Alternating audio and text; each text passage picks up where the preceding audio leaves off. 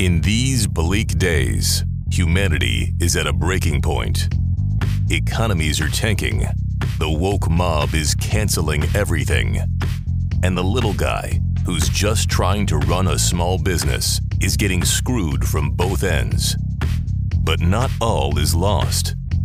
Amidst the chaos, two men offer up their voices in the darkness, dropping 2,000-pound laser-guided truth bombs on today's lunacy.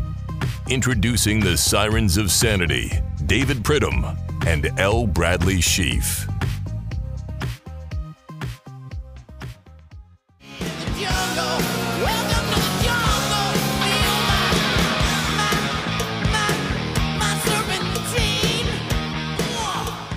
Welcome to the Jungle by Guns and Roses. I feel like I've heard that before, but I don't think I have. When we went back to the archive and looked, it didn't seem like we played that before, which is a bit surprising. But it certainly personifies the world in which we live in currently. Well, that's it, buddy. I mean, that's why it was selected. 1987, a great song, certainly reminiscent of an election year, which we are now in. This is the jungle. It's not going to get better. It is very likely going to get worse. But, someday, buddy, I don't know what you would call this kind of a person, like a social anthropologist, maybe something along those lines, is going to come back to this very fine program because it is so representative of, our culture. And they're going to look at the songs that we've chosen over the years, and they're going to find that Welcome to the Jungle, was up near the top. And they're going to say, oh, well, this is a commentary on how the culture was way back in the year, 2020, 2021, 2022, 2023, 2024, and onward. And they're going to be right because we have properly selected songs for the times. Wow, absolutely right. I'm surprising you with this, but I've got news that the local Pequot Indian tribe is putting together a time capsule. And in it, they're putting various things that remind them of the world we live in. So, for example, you've got a MAGA hat, right? And you've got Biden's rubber sheets that he sleeps on at night. You've got a pack of Prince Andrew's never used condoms from 1978. Probably a variety of things from Bill Clinton that you need to put in that time capsule so they can't be DNA tested. And in that capsule, which is going into the cornerstone of the new big Foxwoods casino they're building up in the Northeast, they're going to put a copy of this podcast on 8-track, ensuring that no one will be able to listen to it. Good idea. All of that is a good idea. I mean, I sort of feel bad for the members of the Pequot tribe that have been tasked with collecting items representative of, our current era, because it's just almost entirely depressing, right? 100 years ago could have been putting in things that were, representative of a boom economy, obviously shortly to come to an end. A nation on the rise, a nation that was stepping into global leadership after the, Treaty of Vienna, et cetera. But now, not so much. Yeah. I was talking about this with somebody at our church over the weekend and talking about the state of our country. And they just had a baby, right? They just had a baby. And they said that they were going to name the baby Woodrow after Woodrow Wilson. Mm-hmm. And they received, and I guess when you name a baby these days, you have to, vet it, like you vet a pope. You have a bunch of Cardinals vote or whatever, like Joe Torre and Whitey Herzog. And I guess they vetted the name Woodrow, and the consensus was from the whatever crowdsourcing exercise they used that it was not appropriate because Woodrow Wilson hated African Americans. So therefore the name, I guess it's the next Adolf, because you really don't see anyone named Adolf anymore. And I guess Woodrow is following in that long line of names that are shamed and thus put into the dustbin of history, along with Genghis. Yeah, you don't meet too many Genghises. You don't meet too many Adolfs. You frankly don't meet too many Woodrows regardless. And probably everyone you do meet is colloquially known as Woody, which is unfortunate anyway. So I'm sort of glad that They didn't name the child Woodrow because he would have been a Woody, and that's hard to live down, especially in view of Cheers. Everybody's going to think of Cheers, but it is stupid to the point of absolute stupidity to take the position that you can't name someone Woodrow because Woodrow Wilson hated blacks. First of all, do we know that? Is that a matter of historical fact, or is that just some supposition based on the time period in which he lived? I think there's extensive evidence that he disliked African Americans, Jews, and various other groups. I think it's in his writings, in his diaries, in his conversations with people. I think we can assume for the record that that's accurate. And how would that make him different from anyone walking the face of the? Near as I can tell, there are many people today who just hate people that don't look like them. Well, George Wallace. Look at George Wallace. People still name their kid George. Well, look at King George. Look at George Michael, Phyllis George. Yeah, see, I mean, you're right. That's the point. Maybe you should take the opposite perspective and say, no, we're going to redeem the name. We think Woodrow is a classic name that should not be put in the dustbin of history simply because of Woodrow Wilson. And our child is going to be a better human being, and we're going to name him Woodrow, and it'll become popular again. Maybe that's the way to go. Yeah, I think they ended up naming their Luke. I think they went with Luke from Star Wars or The Bold and the Beautiful or whatever it is. But in any event, start with some housekeeping. This is David Prittam, Brad Sheaf. We are back in the new year, 2024. We still mean business. Welcome to another episode of the podcast. We are here on iHeartRadio, but you can also, if you choose not to subscribe, rate, and review on iHeart, you can go wherever you get your podcasts, and you can get them there. You can rate it, review it, as long as it's a good review. You subscribe, force your friends to subscribe, all the good stuff. And then you can learn more about us on social media, anywhere you get your social media, at ip_frequently.com. Anywhere, wherever the social media is. Even if you go back and just read the newspaper, look for those letters, and you'll find us. Just remember that we're always updating our ipfrequently.com website. We're always updating our at ip_frequently social media. So we are constantly in a state of flux there. So anytime you want to find out some information about us, there it'll be. Okay. I'm going to make, just for the sport of it, I'm going to make the presumption that all of that is true. Yeah. Give or take. Update. Right. I mean, what is update? Update, constant. You just don't know. I mean, there's no truth anymore. You get to say whatever you want. And then by the mere fact that you have said it, it makes it true. And so at this point, this, as a matter of just seconds ago, all of that has been updated because you said it. Correct. It's constantly being updated. I mean, look at the president. We can start right here. Look at the president. So when we last talked, you had all these university presidents who went up to Capitol Hill and were asked about whether or not anti-Semitic behavior or comments supporting genocide violated their campus free speech policies or speech policies. Mm-hmm. And they all hemmed and hawed and wouldn't answer. And so the woman who was leading UPenn got fired pretty quickly. Mm-hmm. And then the president of Harvard, Claudine Gay, hung on for a while. And then she ended up resigning this past week from her role as president of Harvard. She is also embroiled in a pretty serious plagiarism scandal where a lot of her articles from when she was a student at Harvard have come into question because they quote other folks' work without attribution. Mm-hmm. Now, what she did over the holiday break, which is kind of interesting, is she went back and she updated her work, her theses or whatever, articles, whatever. Mm-hmm. She went and updated it and credited the folks that she had actually cited. So she's 53, so some 25, 30 years later, she went back and updated it. And her argument was that this is the way it's typically done when faculty at Harvard have similar issues. On the same token, I think 25 students from Harvard were expelled last year alone, 2023, for plagiarism. So you've got on the one hand, this really nice, she's staying on, by the way, at Harvard as a tenured professor. On the one hand, you have this professorial deal where if you're caught plagiarizing something, it doesn't matter. You just correct it. I mean, you could be dead, and I guess someone could correct it, and then you're good. If only, that worked for that woman who wrote that. You remember that woman who wrote the Washington Post article about the drug addicted mother and the kid addicted to crack in the 80s? She won the Pulitzer Prize and then lost her job and basically became ostracized from community forever.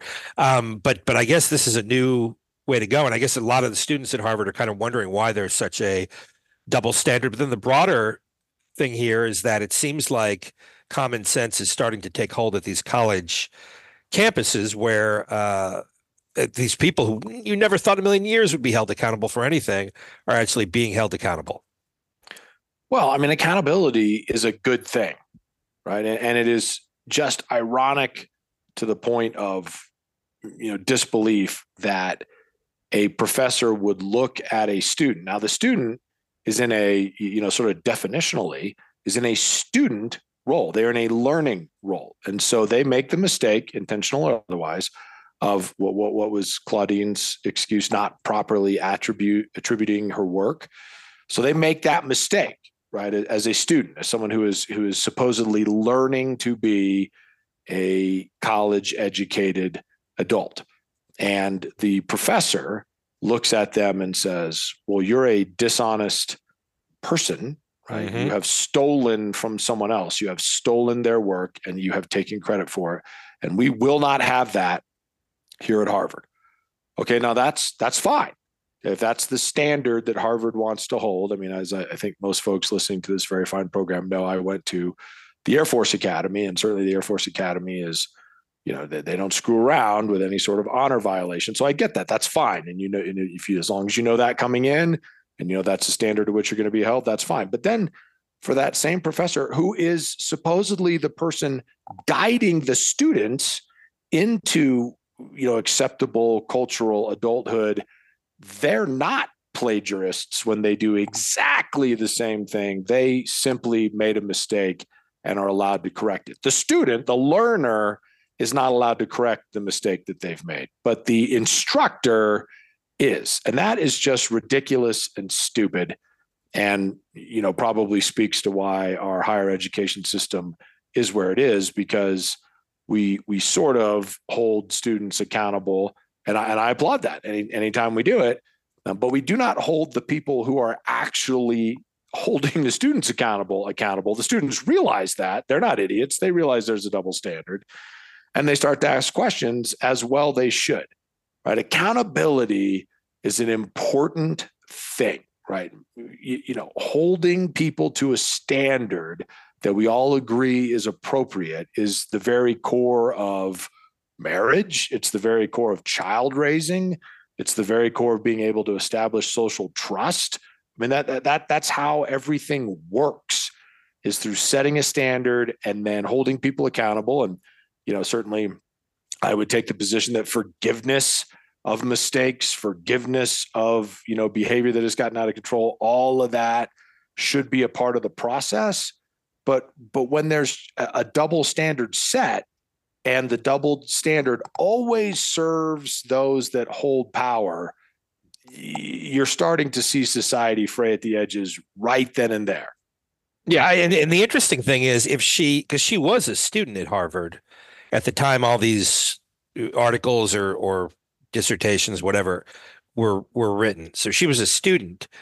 She became a professor and then became the president of the university. And with that, I guess, bestows upon her the ability to go back and, air quotes, correct her articles. But I think it's interesting. It's not done yet because you still have the president of MIT and the other one. I don't even remember which one it was, Columbia or wherever. So there are a couple more that are still, sort of hanging on. But I saw today that the entire board of trustees at Harvard is now under fire, and they're trying to turn them over. So this this Israeli thing is interesting. The way that cuts both both ways. I also saw today that in Biden's administration, there are a number of folks who have resigned because he has refused to call for a ceasefire and refused to sort of take a more neutral position on Israel. So I think a number of sub secretarial level personnel in his cabinet have resigned. The guy that was stealing women's luggage so that he could wear their clothes, did he resign or? He's still on sabbatical, so I don't think you could technically resign from sabbatical. Be tough to lose him. Her. Yeah, Shim. But a number of people resigned, and I guess 17 members of his campaign staff have told him to demand a ceasefire. I guess he's being. It's interesting because he's sort of taking a hard position in support of Israel here, which it seems to go contrary to a lot of the other positions he's taken over the years, where he's waffled and changed his position on guns and on crime and on abortion and on taxes and on immigration. And I mean, you just go down the list, everything he's sort of wavered on. But on this one, he's not. And it seems to me that as we get further past what happened with the whole Hamas Israel initial attack, more and more people are quickly putting it in their rearview mirror and either supporting the Palestinians or taking a very neutral position that leans toward anti-Israel. But I find it interesting that Biden is resisting that so far, and he's even continuing to sell some weapons to Israel, although I think it was just a couple millions of dollars of weapons. But it seems like he's taking a pretty strong pro-Israeli position here, which I guess is commendable in light of the backlash he's getting from his own people. Yeah, but I mean, it is interesting, and it'd be interesting. I think you and I can both agree that Biden has never had an original idea in his whole life, right? I mean, the whole plagiarism thing is ironic in view of that as well, right? And we're talking about a guy who is now occupying the Oval Office, who is an admitted plagiarist, and is on record, if you want to be polite, is on record shading the truth or stretching the truth just dozens and dozens and dozens of times, if not just outright lying, right? And so he's clearly not someone who, sort of listens to his own internal voice, is sort of guided by his own internal moral compass. I mean, he's just a product of whatever he thinks is going to get him elected. He is a career politician. That's all he's ever been. So there has to be some voices somewhere that are telling him, no, stand fast. This is the proper position to take. This is what's best for policy. This is what's best. And frankly, someone must be telling him what's best for him, because that's the guiding principle that he has steered himself by his entire career. And so there must be some group. I mean, obviously there's this very vocal group who is saying, no, you need to demand a ceasefire. You need to do this, you need to do that. But there must be some even more influential in his world group that is telling him, nope, stick by your guns, see this thing out. It would be interesting to know who that is. I have no idea. I mean, it's the Ukraine thing. There's almost universal support in his party for the Ukraine. It's weird because the Republicans have morphed into the Democrats. Democrats have morphed into the Republicans on some of the old Cold War issues. And so the Democrats, it's like there's 100% support for more aid to the Ukraine, more aid to the Ukraine. But the support for Israel, where arguably the attack on Israel was more egregious, maybe not even arguably, it was more egregious than what the Russian incursions into the Ukraine over the years have been like. But there are a lot of folks in his own party that don't support the Israel conflict. There are a lot of folks who want a ceasefire and just want to get this behind him. And he's standing his ground. And it's not as if it's a very popular position to take, because it's very nuanced, and it's certainly something he can't articulate on the stump. Now, at the same time, you got Trump, who's probably going to be his opponent. And, Trump has always been steadfast in his support for Israel, right? Always. But then I guess when he lost the election, Benjamin Netanyahu, who was still the prime minister at the time, said that, he placed a call to Biden and congratulated him on the win, and that got Trump mad because Trump didn't think Biden won or was pretending Biden didn't win or whatever. And so if Trump gets in, who knows what he'll do? I mean, you just don't know. Yeah. I mean, you can't, again, welcome to the jungle, right? I mean, you cannot do that with Donald Trump, right? Because Donald Trump's driving force is, is where Biden's is all the outside influence. Right? He wants to be popular. He wants people to like him. He wants to, the last person to talk to him is probably the person whose suggestion is going to be enacted, right? I mean, that's just sort of the way he is.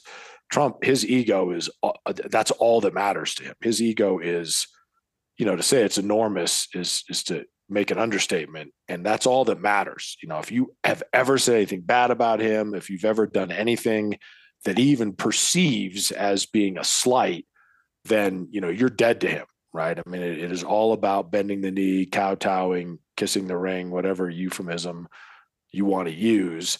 That's what it's all about with Donald Trump. And the moment that you don't do that, you don't even really have to do anything negative. If you're not doing something positive in terms of his ego, then you're out, right? And forever, he's just going to hate you.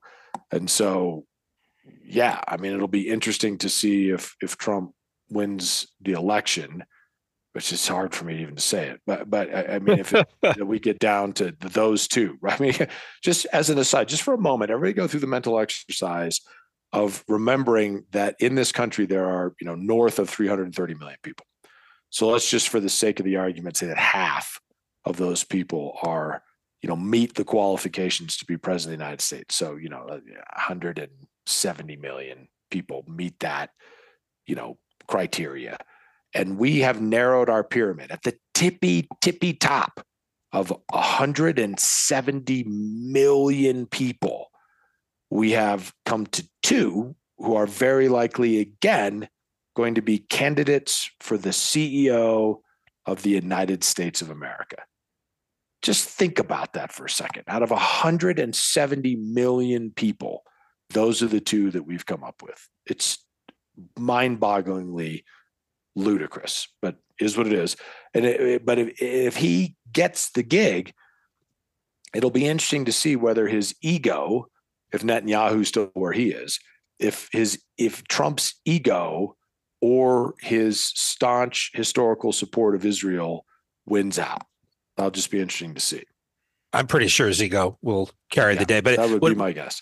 What also is interesting is now you've got this new front in the campaign where Democratic secretaries of state are taking Trump off the primary ballots in their states and theoretically off the general ballots because he supported this insurrection, air quotes, and thus is prohibited by the Constitution from being elected president. That's at least the theory. And so in your home state of Colorado, they've done that. And then in Maine, they've done that as well. Now, in both of those cases, you've got a partisan Democrat who's making the decision. So I would argue, there's a problem there, and we're becoming, banana republic-ish when you have these partisans making this case. And California has said he's going to stay on the ballot there, and I applaud them for that. And there are some other states that have said the same thing. But if you get a state like Michigan or a state like Pennsylvania to follow suit, and you could because Democrats are in control in those states, and then this goes up to the Supreme Court, which it seems like it's destined to do, right? Oh, yeah, it has to, sure. And who knows what they're going to do, right? Because you have three Trump-appointed judges on the Supreme Court who could very well say, listen, we are recusing ourselves from this. And then that tips the balance of power on the vote to it becomes 3-3, making it a lot more dicey, a lot more likely for Judge Roberts to try to find consensus.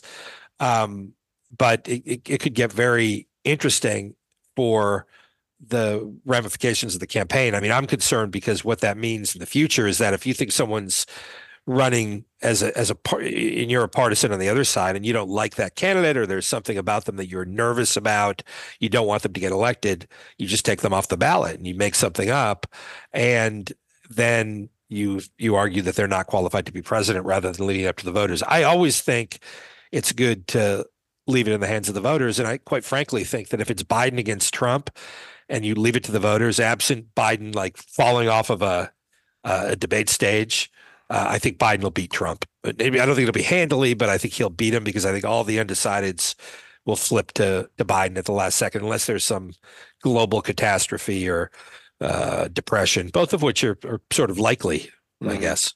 Yeah. Well, no, buddy, I mean, unfortunately, I don't disagree with any of that. I mean, we have become a banana republic. We're using political power to mitigate political figures on the opposite side of those that are in control, right? I mean, that's sort of the definitionally, well, I guess not definitionally a banana republic. There's a lot of things that go into that. But the use of, temporary political control to mitigate or silence folks on the opposite side of the issues is tyranny. That's what it is. And if we don't put things, we should put everything in the hands of the voters, right? I mean, that's the mistake that folks who are all upset about the Supreme Court ruling that they say overturned Roe v. Wade are making, right? I mean, what the Supreme Court did there, everybody, regardless of where you stand on the abortion issue, everybody should applaud that and say, great. Instead of putting power in the hands of the government, we've put it back in the hands of the voters. And therefore, the voters can decide what their, at least on a state by state basis, what their stance is going to be on abortion, right? And fortunately, we live in a place where, you can travel. And I realize it's inconvenient. I realize there's all these sort of downsides, but there's downsides to every form of government, right? And the one that we have selected, sort of based on Winston Churchill's guidance, who said democracy is a terrible form of government, but it's the best one we have, right? Is we've tried to put things in the hands of voters as opposed to in the hands of a much smaller group of people who find themselves in positions of governmental authority. We don't want those people making decisions that critically impact our lives. We want to vote on them, right? And I don't care what side of any issue you're on, you should be horrified at the idea that some elected official who theoretically is temporarily in control and only serves at the pleasure of the voting populace, right? At the pleasure of the electorate, you should be terrified at those folks using that control that you've given them to ensure their continued authoritative role and minimize those who have a voice on the opposite side. That should just horrify you if you believe in democracy at all. And if you're applauding it, if you're saying, well, it's good for now because the folks that are using their authority in that way are on my side, then you're an idiot, because that will not always be the case. Okay, I mean, I'm sure that folks that were friends of the czars in early 20th century Russia thought, well, this is fine. The czars can be abusive and et cetera, because they're on our side. That worked right up until Lenin and Stalin showed up. And then how did that go for you? Right? Not so good. Okay. And that is what will happen. What we need to do is focus on putting things in the hands of the voters. And if you don't like Trump, that's fine. Don't vote for him. Convince your neighbors not to vote for him. Go out and campaign for whoever's running against him. But don't pull him off the ballot because you are just shooting yourself in the face. Yeah. And that's really what happened with the whole Roe v. Wade thing. I mean, people were advocating for the longest time to keep that in place and not overturn it, who are benefiting now from an environment where it was overturned. It's proving exactly what Alito said should happen, would happen, right? Would happen, should happen, and is happening, right? It's the fact that you have democracy in action and people are empowered now to decide for themselves. And the reality is not many states are completely banning abortion. No, they are even in places you thought they would, right? I mean, there's these surprise votes on the issue. And where it comes on the ballot, the reasonable access to abortion with reasonable with restrictions is winning over everywhere, access to everywhere, yeah. Including in deep red states. And that's getting people out to vote. And by the way, in the last congressional election, one of the reasons maybe the reason there was no big red wave other than the fact that the Republicans are idiots, is that you had this issue at the top of every ballot, and people were bringing this up and bringing this up and bringing this up and continuing to go back to it. And they were, I mean, whenever you had one of these referendum items on a ballot in a state like Ohio or Kentucky or in Florida, you have a lot more moderates who are going to vote for reasonable access, reasonable meaning within some bounds of reason, access to abortion.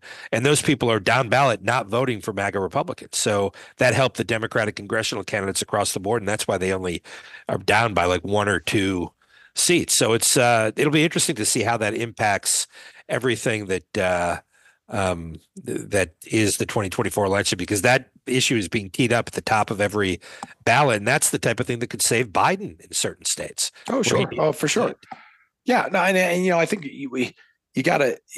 we're getting to a point where you can argue all day long about whether a 2-party system is better than a more party system. And I'm not sure there's a correct answer to that. I mean, they just have different problems and downsides that they bring to the table. But it used to be, at least it seemed like to me when I was growing up, that if, there wasn't a huge difference between the Republican, sort of party, if you will, the idea of being a Republican, between the average man, just put on his hat and coat and went to work every day, or the average gal did the same thing, and someone who was, professionally a Republican, a politician, right? They sort of were in the same mindset. And the same is true of the Democrats, right? If you were a Democrat, you put on your hat and coat and went to work, or if you were a Democrat that was a politician, I mean, you may be more verbose in your approach to issues, but you sort of were in the same headspace. And now I think that's very different. Like, I think the average person who would say, well, yeah, I'm a Republican. You said, well, okay. I mean, are you lined up with, this person and this person, this person, this person, who are all, professional Republicans? They would probably go, not really. And if you were to go to the average person who's a Democrat and say, okay, well, are you lined up with this person, this person, this person, who, are professionally Democrats who are representing your party in Congress or wherever, that I think most folks would go, oh, well, and so you've almost got these lines drawn. It'll be interesting to see how. There's obviously rabid members of those constituencies on both sides, but it'll be interesting to see how, anxious just the average person in your hometown is to go, yes, I'm a Republican, I'm behind the things Republicans do, or yes, I'm a Democrat, I'm behind the things that Democrats do. And I realize that those squeaky wheels on both sides get most of the ink, right? Most of the press is, and I think that's what you're seeing happening with Biden and this supposed push for him to call for a ceasefire in Israel is the press is focusing on those, 17 people on his campaign, and not the 87 people left in his campaign who are going, no, don't do that. Right? I mean, it'll be interesting to see if we become, as a society, more moderate, and if that starts to carry issues, which would be a great thing, right? Because extremism is rarely good. Yeah, and I don't know anyone that's anxious to get into this campaign season and defend any of these candidates. So I think it's going to be a lot of people just rubbing their heads and waiting for 2025, and then hoping for the best and hoping the world doesn't end. Let's see. Speaking of the world potentially ending, I don't know if you've seen the latest from the Jeffrey Epstein. Of course, he's the murdered serial pedophile, I guess you'd call him, billionaire serial pedophile. He was murdered by the Clintons. Well, committed suicide, air quotes. And the latest information has come out about that. They've been talking about it for weeks, this big document drop about all the people that were part of his universe, who traveled with him, and includes people like, I mean, you knew Bill Clinton. I think Bill Clinton traveled on his plane, Epstein's plane, about 50 times. Well, aren't there pictures of Clinton, like getting back rubs and whatnot from these underage gals? There are pictures of Clinton on the flight, pictures of him with some of these women who are now, I mean, who are very, very young, pictures of him with Epstein, like mugging it up on the plane.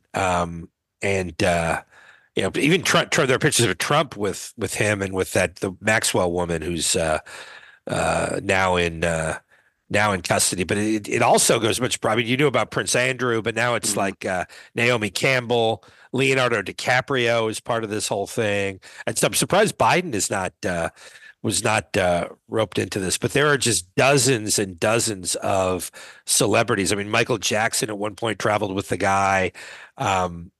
it's Dershowitz, of course, enjoyed a lot of time with him. But it's remarkable how many people were in his universe and in his traveled with him. I mean, Bill Richardson, the late governor of New Mexico, former hostage negotiator, release negotiator, I guess. Al Gore, George Lucas from Star Wars fame. All these people were at one point or another connected with Epstein, traveled to his little island there in the Caribbean where these women were taken to and taken advantage of. And there's even, believe it or not, there is even extensive information about Stephen Hawking. Stephen Hawking, remember the Yeah, I'm sure. Yep, physicist. yeah, I guess he was, and I don't know how this is possible, but I guess he was involved, allegedly, as part of this document dump, involved in a quote unquote underage orgy. He was down there, I guess, and they were wheeling him around as part of the some conference that Epstein hosted. They took him down in a little submarine. There are pictures of him there. But I guess even Stephen Hawking was involved with this guy. So and then there are more documents to come, but it's quite remarkable how many people are involved here. And then also, you see someone like Prince Andrew, who is completely now ostracized, and even though he was trying to get back into the good graces of King Charles, Mm-hmm. he is probably not going to be coming down for breakfast at Windsor Castle anytime soon because of I guess there are new orgy allegations against him that are the quote unquote the final nail in the coffin is what they're saying. But there are just so many people connected to this, and it's unlike Prince Andrew, who has been banished to a 300-room castle in the middle of Scotland. Poor guy. Bill Clinton is still running around. Last time I saw him, he was just like someone was following him around with like a TMZ phone camera, watching him just dotter around in the Hamptons, just window shopping. It was just sort of window shopping, just walking down the street, Secret Service behind him. So he's doing well. Well, I mean, I think unfortunately the Clintons are of an age where they're going to be able to run out the clock, right? I mean, there's just, there have been so much smoke, and they've been able to, extinguish it again and again and again through cronyism and threats and who knows what else. But, they're of an age now where, like I said, they could probably just run out the clock on this. But it's always been fascinating to me. And I, in fairness, I did not dive in. Well, what's that gal's name? Is it Maxwell? Is that her last name? Ghislaine Maxwell. Ghislaine Maxwell. I did not dive into all the ins and outs of her criminal trial, and so I don't have all the facts, and I will admit that up front. But it is interesting to me that she was convicted of a conspiracy, and to my knowledge, no one was able to point to co-conspirators, right? I mean, in order to have a conspiracy, there has to be co-conspirator. You can commit a crime all by yourself, obviously, and that's fine. But I don't think she was convicted of that. I think she was convicted of a conspiracy to, take advantage of these underage gals and who knows what else without any co-conspirators. And, I mean, it's got to make you wonder, right? Like, well, okay, she certainly appears to be guilty. She certainly appears to deserve the sentence she was given. And, no problem with any of that. But where are the other folks for whom she facilitated this criminal behavior, thus making her a conspirator, right? And I don't think the answer was, well, it's just Jeffrey Epstein. It was just a two-person conspiracy to take advantage of any number of underage gals and who knows who else, right? I think it was, well, no, there was a lot of people involved in this. It was a bad thing. It happened on the plane, happened on the island, multiple folks involved. And they get to the end of the trial and they're like, well, okay, and you're guilty of that, but no one else. I don't get that. And so maybe someone can, what do you do now? Do you still tweet or do you send an X? What's that called? You send an X. Someone can send us an X. Well, I think some of this document dump gets to some of that. Like, for example, the magician David Copperfield? Yeah. Yeah. Well, I guess he was involved in a dinner at one of Epstein's many homes, and I guess it was attended by a number of underage girls, and I guess Copperfield, quote, did a number of magic tricks around the table, and then asked a number of the girls if they were aware that girls were getting paid to find other girls, And so that's one of the allegations against Epstein and Maxwell is that they would pay these girls to go out and get underage girls looped into this thing, and it's so he's one of them. Similar allegations against a number of politicians. And just a number of people I don't know. Ehud Barak, remember him, the former Israeli prime minister? Yeah. He was apparently involved in this. He was a regular guest of Epstein's at his Upper East Side townhouse and flew on the jet a number of times. And so I guess, Kevin Spacey was involved. And Well, he's a known, great guy. So, and then Bill Richardson was getting massages. Al Gore was flying around too. So yeah, I mean, it's a number. It's the who's who of God. Al Gore does not look good. He looks awful. It's living without a carbon footprint that's really done him in. Yeah, it's all that private jet flying just really wears you out. Yeah, he's just without any sense of irony at all. Much like what's his name, the former Kerry. Just with like no apparent self-awareness, just taking private jets to different places on the globe where a bunch of rich people get together and bitch about the climate. They all fly in on their private jets. Like King Charles says that. Astounding.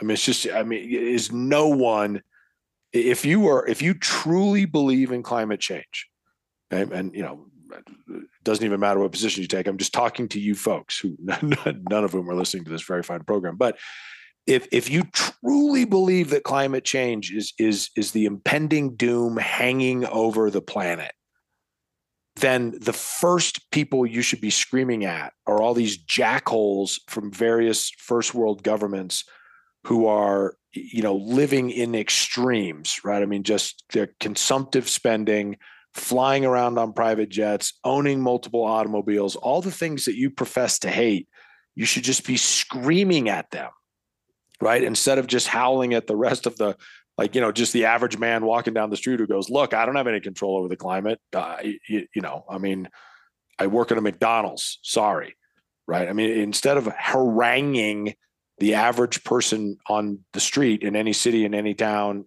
on the globe, you should be going after those folks. I mean, they are the problem. To the extent that you believe there's a problem, that's where it comes from. But of course they're not. So.